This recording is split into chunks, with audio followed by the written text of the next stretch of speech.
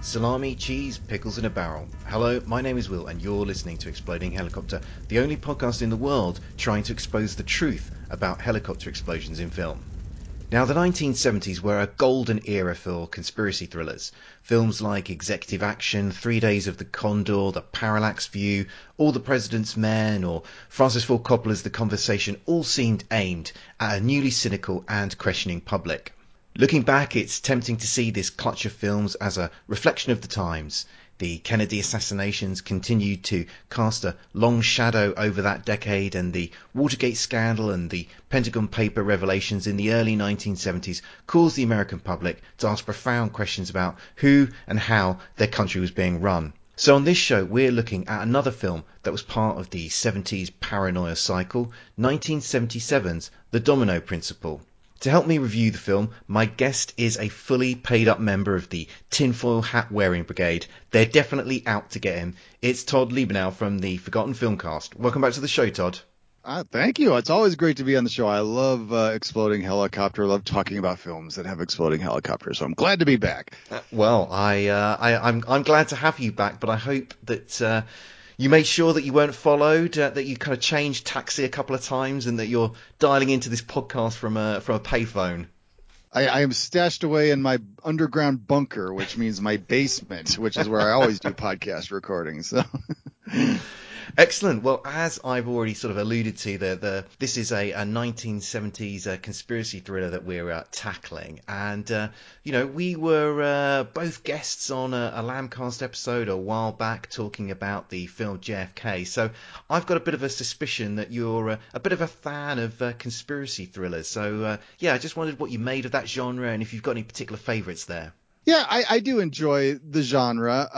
Sometimes it's the type of thing where I roll my eyes a little bit at them and go, well, how could anyone ever believe this was actually a thing, type of thing. And I admit with JFK is a film I do really enjoy. I think I probably rank it as Oliver Stone's best for me, just in terms of the style of the film. I admit when I watch it now, I go, man, I most of this is a lie from front to back. I can't understand how I was duped by some of it back when I first saw it in the 90s. But I still think it's an interesting film. But if I got to go for a favorite of the genre, especially in the 70s, you got to go with another Gene Hackman film here, The Conversation. I mean, what a wonderful movie that is. Just sucked me in, and I just, it was one that it was on my list of films that I hadn't seen that I should have seen long before I finally watched it. I think I watched it on a flight. I was on a trip somewhere. I downloaded and watched it, and I just was totally engrossed. And it's a case where you're like landing the plane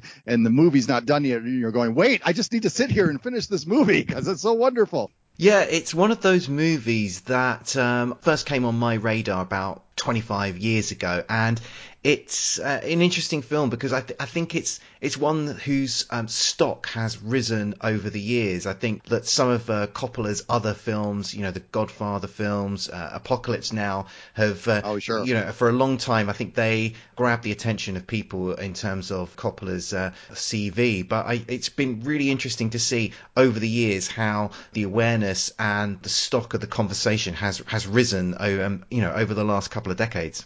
Well, yeah, it's understandable how the conversation would kind of be, stuck in the shadow of those other films, because those are such well-known films and have such a pedigree to them, and they just are, so impressive on the surface. Whereas the conversation is, quite understated and mysterious, and it's one that just kind of floats in there, and you go, wait a second, this is Coppola. Oh, wait a second, it's got Gene Hackman. Oh, this is a film that I would. Probably, as much respect as I have for those other films that you mentioned, I'd probably go to The Conversation before I go to The Godfather or Apocalypse Now.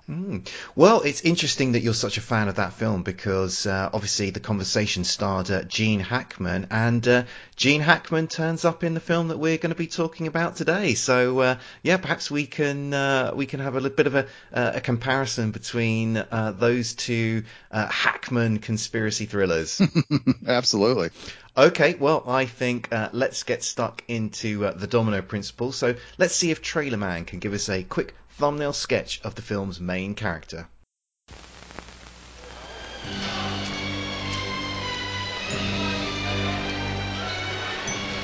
Subject, Roy Tucker. convicted of first-degree murder. Impulses are obsessive, hostile, antisocial, temperament unstable, capable of erratic, violent behavior.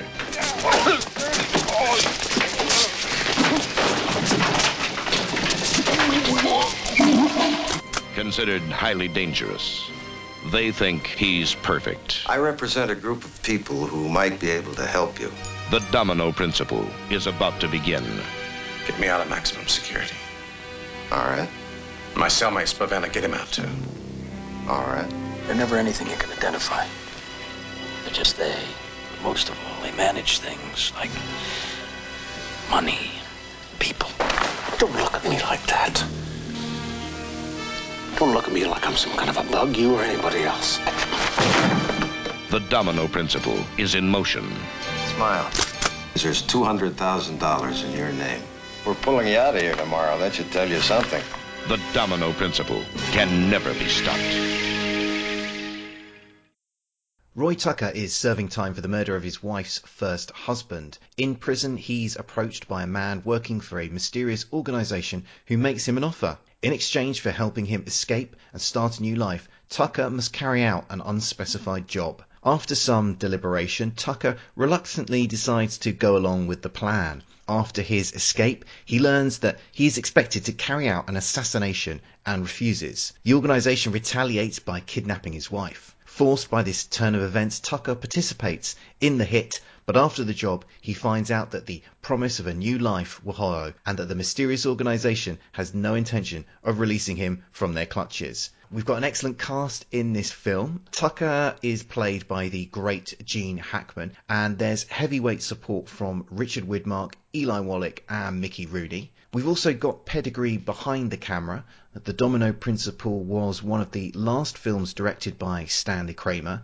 He was best known for the issues pictures like The Defiant Ones, Judgment at Nuremberg and Guess Who's Coming to Dinner. While those films are very well regarded, this one only has a 5.7 user rating on IMDb. But let's find out what my guest thinks. So, Todd, what did you make of The Domino Principle? Well, yeah, this is a film, I don't know. I think it led me down a certain path and then kind of changed things on me a bit here. Because, I mean, when you approached me about possibly doing this film, my first response was, oh, it's one that I had on my list as potentials for my podcast, The Forgotten Filmcast, because it's something that I saw and that looked like it had an interesting premise. It had Gene Hackman, like you said, it had some behind the scenes pedigree, and nobody talks about this film anymore. So I thought, oh, that's a great candidate. But since you suggested it first and it's got an exploding helicopter, we're talking about it on yours. And when I sat down to watch this film, it starts with this bombastic opening that just really grabbed me. You've got, about 3-4 minutes of this whole intro that uses black and white stock footage and images just flashing every couple of seconds. And this narrator that's saying, did you really decide to come to this theater tonight? Are you in control of your life? And setting up this whole premise. And then it has this strange opening credit sequence where we've got, dominoes being stacked on pictures of Gene Hackman as a kid, pictures of Gene Hackman as a 20-year-old, whatever. And then we go into this movie that then just meanders, especially for about the first 70 minutes of this movie. I mean, when you said that it has to do with Gene Hackman being, brought in by this organization to carry out some unspecified task. Yeah. We don't even know what it is for 70 minutes of this movie. And I thought, for a movie that starts so strongly setting you up with this mysterious premise and there's going to be this mysterious organization and such, I found much of this film to be pretty boring. I hate to say it. Well, Todd, you're not going to find a lot of argument from me because, like you say, when I stumbled across this film, I was really excited. I looked at the cast. I thought, man, these are actors I really like. Stanley Kramer, he's made some great movies.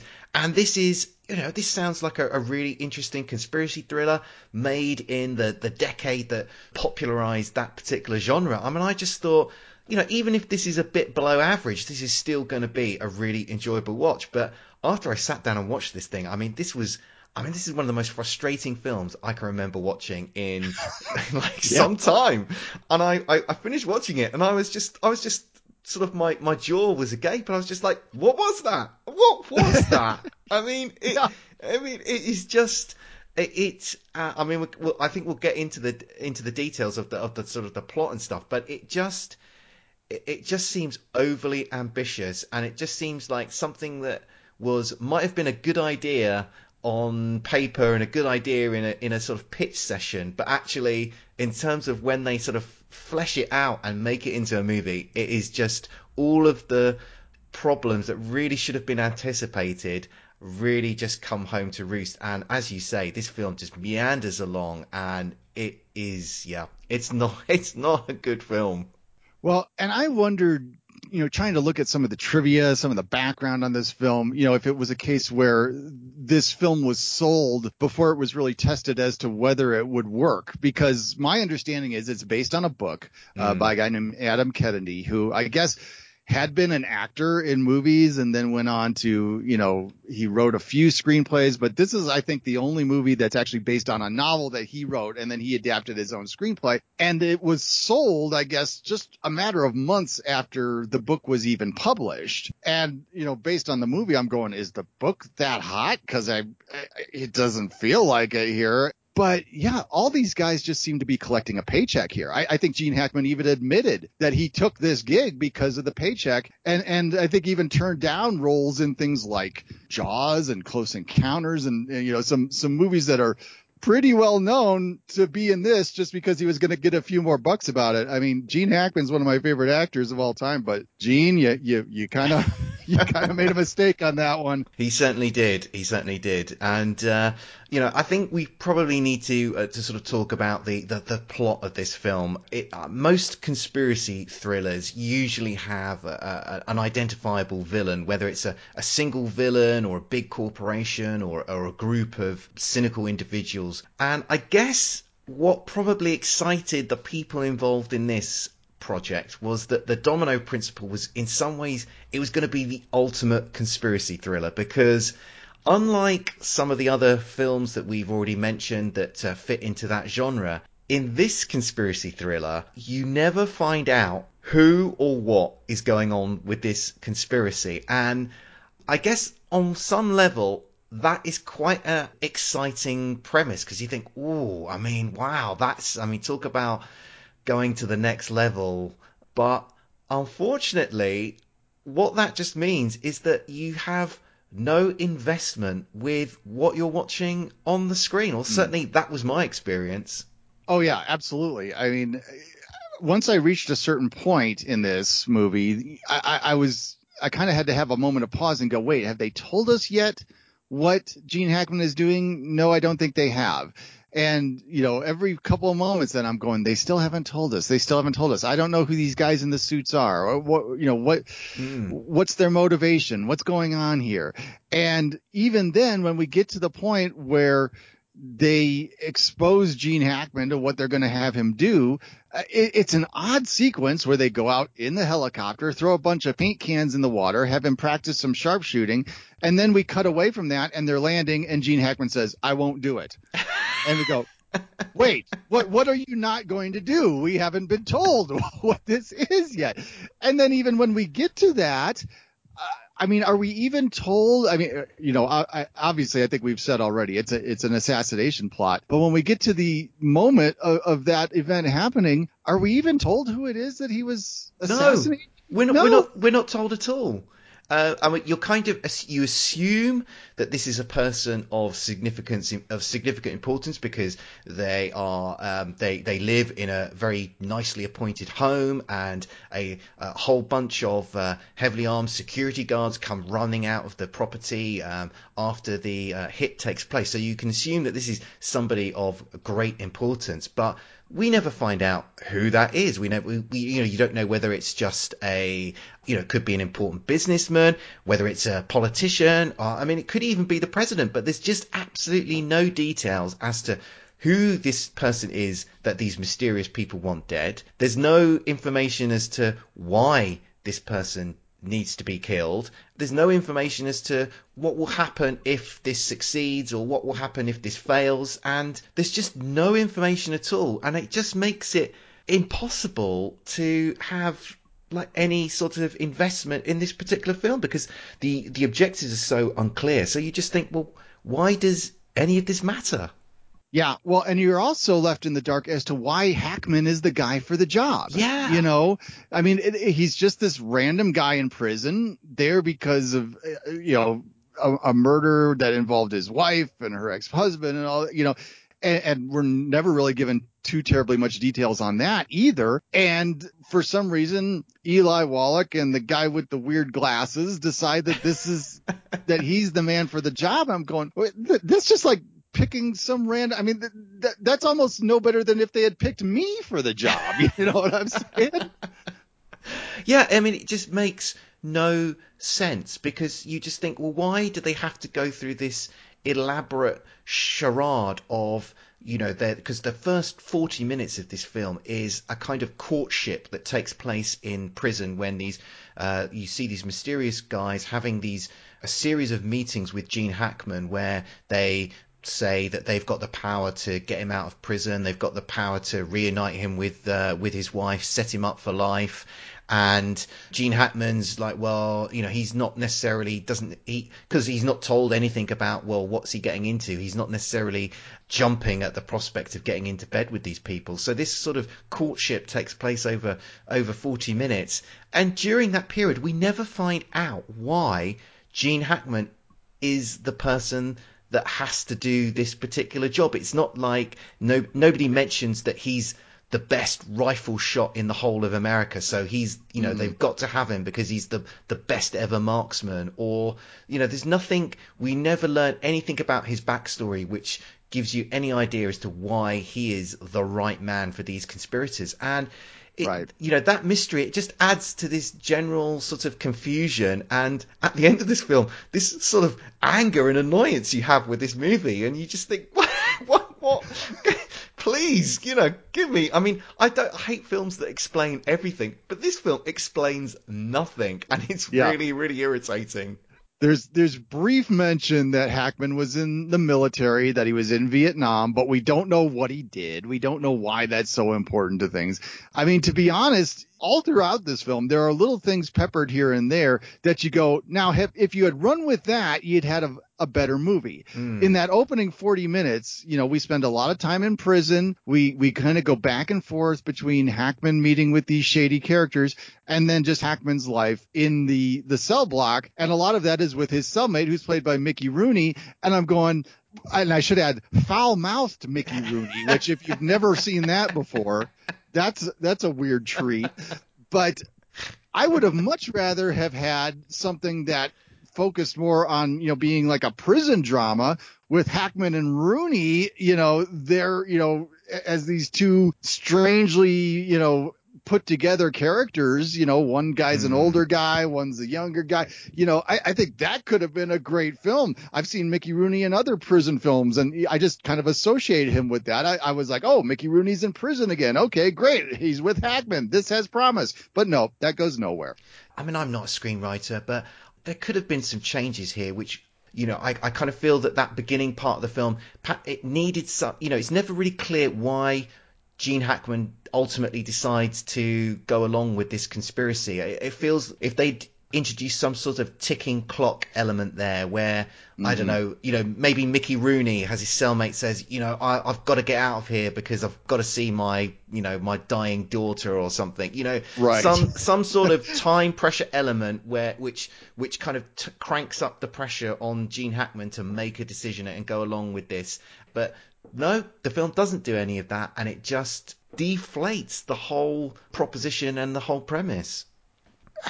Can we talk about the villains here for a moment? I mean, we've already mentioned we've got a really good cast of people here who have a heck of a lot more potential than what they do here. I mean, like I said, when I saw Eli Wallach was in this, I saw his name pop up in the opening credits. I was like, okay. And then we established that he's one of these shady characters. I was like, great. But I mean, has Eli Wallach ever been more wasted than what he is here? I mean, he can be so sinister in stuff. Oh, yeah. And here, just any opportunity for that, he just draws a gun on Hackman and says, move it, buddy. And it's like, what? Come on. Well, Eli Wallach is one of those actors. He just always looks like he's up to no good. And, here he is playing a villain behind what we're led to believe is some sort of massive conspiracy. So you're kind of rubbing your hands together, you're licking your lips, and you're thinking, okay, we're going to get some juicy Eli Wallach here. But no, I mean, they could have had anyone playing this particular role. I mean, I don't even know how many lines he really gets in this film. I mean, he can't have much more than a page of dialogue in the whole thing. Well, and that's the thing. They have, kind of three different figures who are all kind of there as our main villains. And you never really get a sense that any one of them is the one really in charge. Maybe that shortchanges the whole thing because you really want to hang on to one villain in particular who's the slime ball.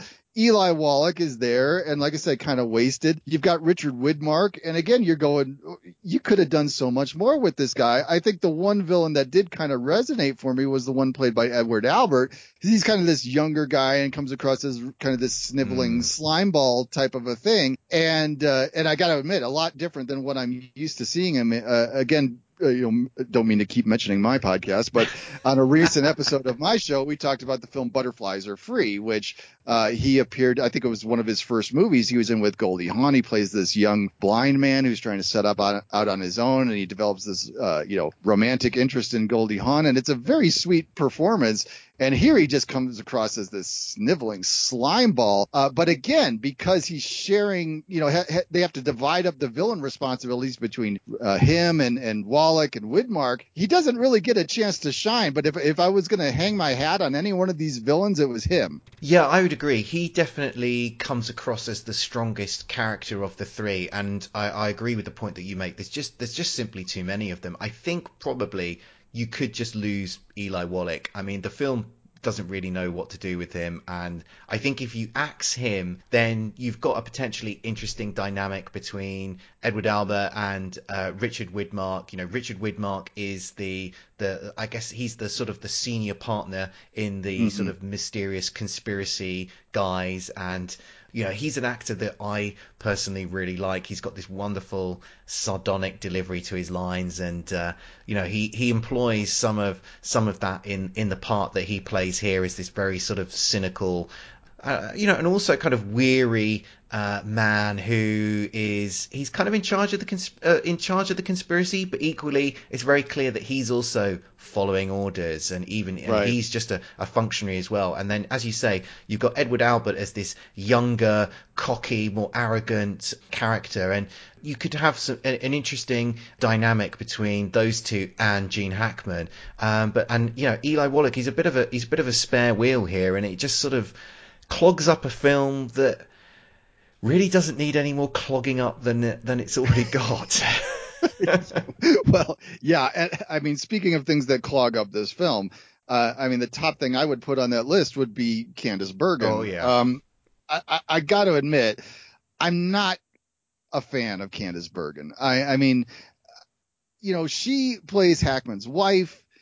And, again, talking about how this film meanders, we spend the first part of this film in prison and setting things up, and then they let Hackman out and they reunite him with his wife. And then we spend a good 15-minute or so chunk of this movie where it suddenly turns into this romance, where it's Hackman and Bergen in love on the beach, and you're going driving wait a minute. along, singing in a car. I mean, it's almost embarrassing to watch.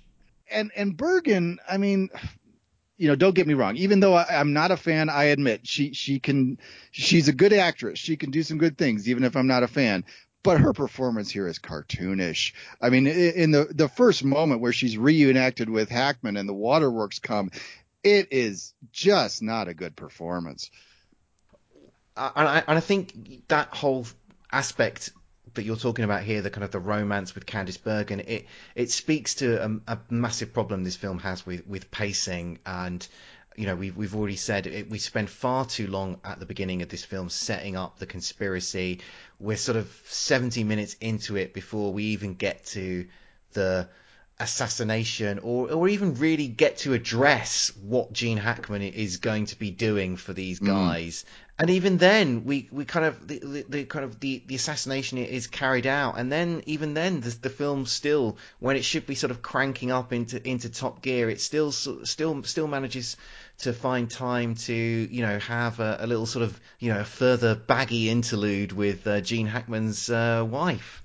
Well, and then as we move to the ending too, I mean, things just turn more and more ridiculous. It seems like they're just trying to stack, shock moment onto shock moment to try and give that impression like they were setting up in the beginning of the film, like nobody's in control and you're not in control of your destiny and all this stuff. And, as it gets to the end, I was just confused. I didn't know what was going on anymore. There's some characters we see come back into things. I don't know how much we want to spoil on this, but, there's some characters that come back that you go, wait, that makes no sense at all.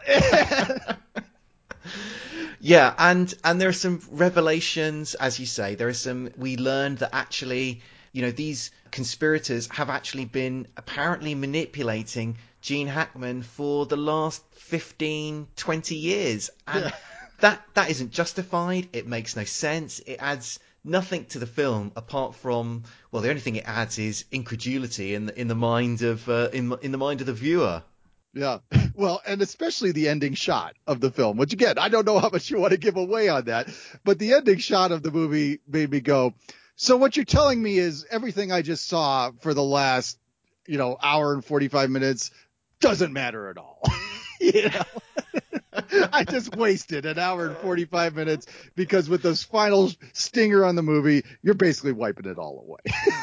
Yeah. And I mean, I don't know if this film, I did a bit of research into this film because it just makes so little sense, and some of the stuff especially some of the stuff at the beginning of the film, I don't know what you thought, Todd, but it seemed quite choppy. There was quite a lot of sort of cutting between scenes where clearly time had passed between the scenes, but it's never really made that apparent. And I've seen a couple of references to this having been a longer film and then cut down, but I can't see that in any place that I would consider reliable. But there does seem to me to be some evidence of tinkering with this movie. As I say, some of the editing and the editing together of sequences at the beginning of this film feels a bit choppy. Suddenly, at the very end of the film, we get a voiceover from Gene Hackman, which at no other point in the film has there been any voiceover. And right. I wonder if that was just added because they needed to sort of try and tie some of the loose strings that existed in this film. And you spoke about the very impactful intro that precedes the title sequence of this film, and again, that felt to me like it had possibly been done, they'd made the film and then somebody thought, we really need something at the beginning of this film to sort of establish what the hell people are going to be watching. I mean, that was my impressions. I don't know if you had a similar sort of feeling. That went through my mind as well, especially with that opening sequence, because, I mean, if you break it all down, like we said, it's got that opening 3 minutes or so, which is all the archival stuff, fast pace, all that. The opening credits is this strange thing. I mean, it's, it's very artsy fartsy, with the images of Hackman and the dominoes. And there's this song that plays that just does not fit the tone of what we've just watched with that whole archival footage thing. And then it goes into the story itself where we've got Hackman behind bars, and it's very slow paced and such. So yeah, to have that bombastic opening of things, you gotta wonder if that came after like test screenings or something where people, already half asleep 5 minutes into the film, because, like we've already said several times, if you just go from the opening credits of the film on, that film just crawls along and meanders for that first 70 minutes before Hackman starts shooting at paint cans. Well, we are both, I think, Gene Hackman fans. What did you make of his performance in this film? I think there's always merit to what Hackman brings. I don't think I would ever say that Hackman is phoning it in, even with some of the stuff that just is not, top of his game. I mean, we could talk about, where things went lately. I mean, I think famously his last film was Welcome to Mooseport, 15 years ago. Can you believe we haven't had a Hackman film for 15 years? I mean, the guy retired and he's gone away and I miss him. But at any rate, 70s Hackman, I mean, we're in prime territory here. We're right within a few years of French Connection and Night Moves and The Conversation and all kinds of interesting stuff here. And this movie's kind of plopped in the middle of all that. And I'm not going to say it's a bad performance, but it's certainly not prime Hackman. Hackman does what he can with the material, but it's also one of those things where you watch it the whole time and you go, I don't have a clue what's going on here. I wonder if he did. I think he's just trying to do the best that he can with what's going on, going, guys, I don't know what's going on, but hey, I'm going to give you what you got on the page. So there you go. Yeah, I'm with you, Todd. I mean, I don't think this is far from the best Gene Hackman performance. I mean, he's still really watchable, even in a film as vanilla or as poor, frankly, as this. And, what I did get from this film was, I mean, I can watch Gene Hackman acting in a scene with Richard Widmark all day. I mean, yeah. Two great actors. I'm happy to see them chew the fat with each other. Probably the most interesting aspect of Gene Hackman's performance is probably the moustache that he's rocking in this film. It's a great tash that he's got. Oh here. yeah. He had a few films in the 70s with that mustache. I think Night Moves was another one of them. But yeah, I mean, he's got a few good moments in this movie. I mean, like you said, you put him with other great actors, with Richard Widmark, you got good stuff. I enjoyed some of his exchanges with Mickey Rooney when they're just yes. in their cell, and they're talking about the delicatessen and things like that. I really enjoy the scene that comes late in the film where, Hackman breaks the bottle and has it at Edward Albert's throat. I thought that was a nice moment. That's Hackman doing his thing. But yeah, I mean, you put it all together and it's a decent performance, but in the interest of a confusing mess of a movie. Okay, well, I think we're going to take a short break, and when we come back, we're going to be looking at the exploding helicopter action. He brings the popcorn.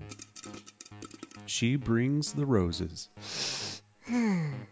Subject Cinema, a tasty new film topic each week with a side order of film reviews. Yum. T.C. Kirkham. Ba-dum-ching. Kim Brown. What? Over 500,000 listeners, and you could be the next one. SubjectCinema.com.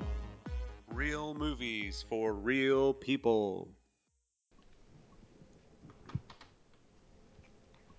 We're back, and now we're looking at the exploding helicopter action. This occurs about 2/3 of the way through the film. Gene Hackman and the other conspirators use a helicopter to carry out an assassination.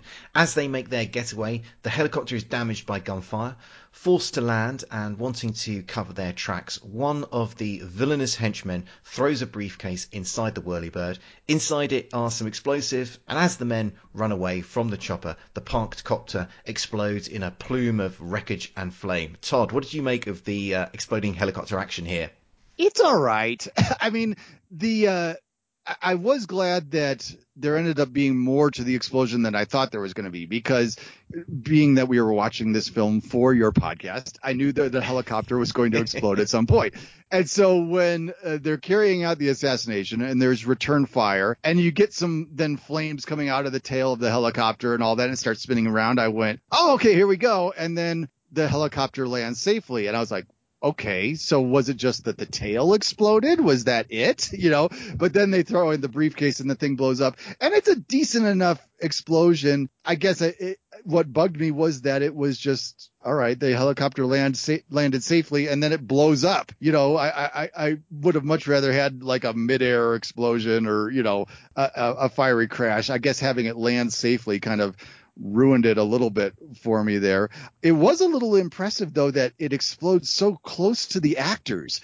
The actors are still making their way through the water to escape from it, and they're only a good, I'd say 30 feet away from the Yeah. helicopter or so when it explodes. And I thought, I mean, not to sound callous here, but, after Twilight Zone, you wouldn't have seen that type of thing for sure. This is definitely before that sad incident happened. But yeah, it was surprising at how they do this, rather big explosion with the rotors still turning and all that, with the actors not terribly far away from the action. Yeah, that was something that I noticed as well, and I was, taken aback by, quite how close they were to the explosion. Because, there's no sort of editing cheating going on. They're quite clearly really close to that, whatever it is that they're exploding, whether it's an actual helicopter or something that they've dummied up to look like the Huey helicopter, which they are escaping from. I was intrigued by the method of destruction that they do use, this satchel or briefcase of explosives, which shows remarkable forward planning, I guess, on the part of these conspirators to have brought that along with them. And it did also seem a bit like a waste of a very good leather bag, really. By I don't know why they couldn't have just taken the bomb out, put it in the helicopter, and kept the bag with them. But no, they prime whatever device it is, chuck the whole thing in, and skedaddle. Well, and especially when you consider that just a few moments later, I think less than a minute later, they also blow up one of the escaped cars, because they get out of the helicopter into a car, drive a little bit, and then they get out of that car and into something different and blow that up. And you say they wasted a nice bag there on the helicopter. Yeah, they put the explosive in the helicopter in a briefcase or something like that. But when they blow up the car, it looked to me like they just had something wrapped in like a sheet and they toss it in the back of the car. I'm like, oh, I guess you go with, higher quality stuff when it comes to blowing up a helicopter. But if you're just blowing up a Buick, it doesn't matter. Well, I think on this podcast we approve of higher standards being employed when it comes to blowing up a helicopter. I think that's only fair. I think that's right, and I personally am happy to see that happen on screen. Okay, I think that just about wraps things up for this show. Todd, thanks for joining me once again. Do you want to take a moment to let people know about your own podcasting and film blogging projects? Absolutely. So you can find my stuff over at forgottenfilmcast.wordpress.com. That's my blog, which is called Forgotten Films. We talk all about the movies that time forgot over there. So the stuff that people don't think about anymore. We don't talk about the new releases. We don't talk about classics. It's just all about stuff that is kind of fallen off the radar a bit. So, and over there you'll find links to my podcast, which is called the Forgotten Filmcast.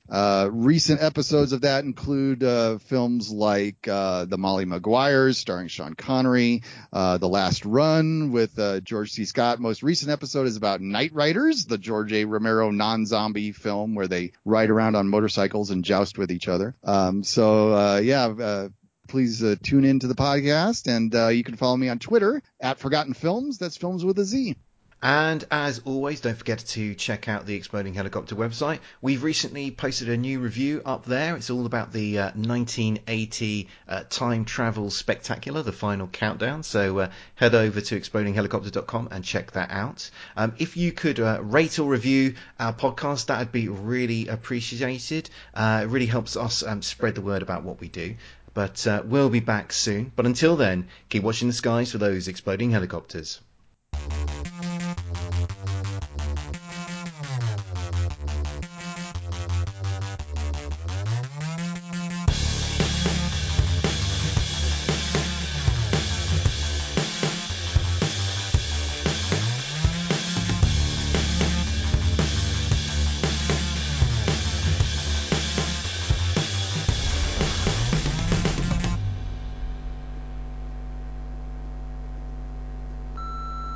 This podcast is a proud member of the Lamb Podcasting Network. Find the network at largeassmovieblogs.com.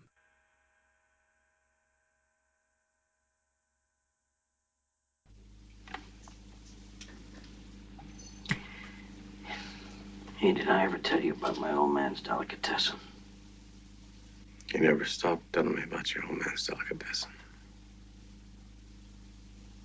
I can smell it now. That's your socks. 20 kinds of salami. 30 kinds of cheese. Peppers. Peppers hanging on a string. Pickles in a barrel.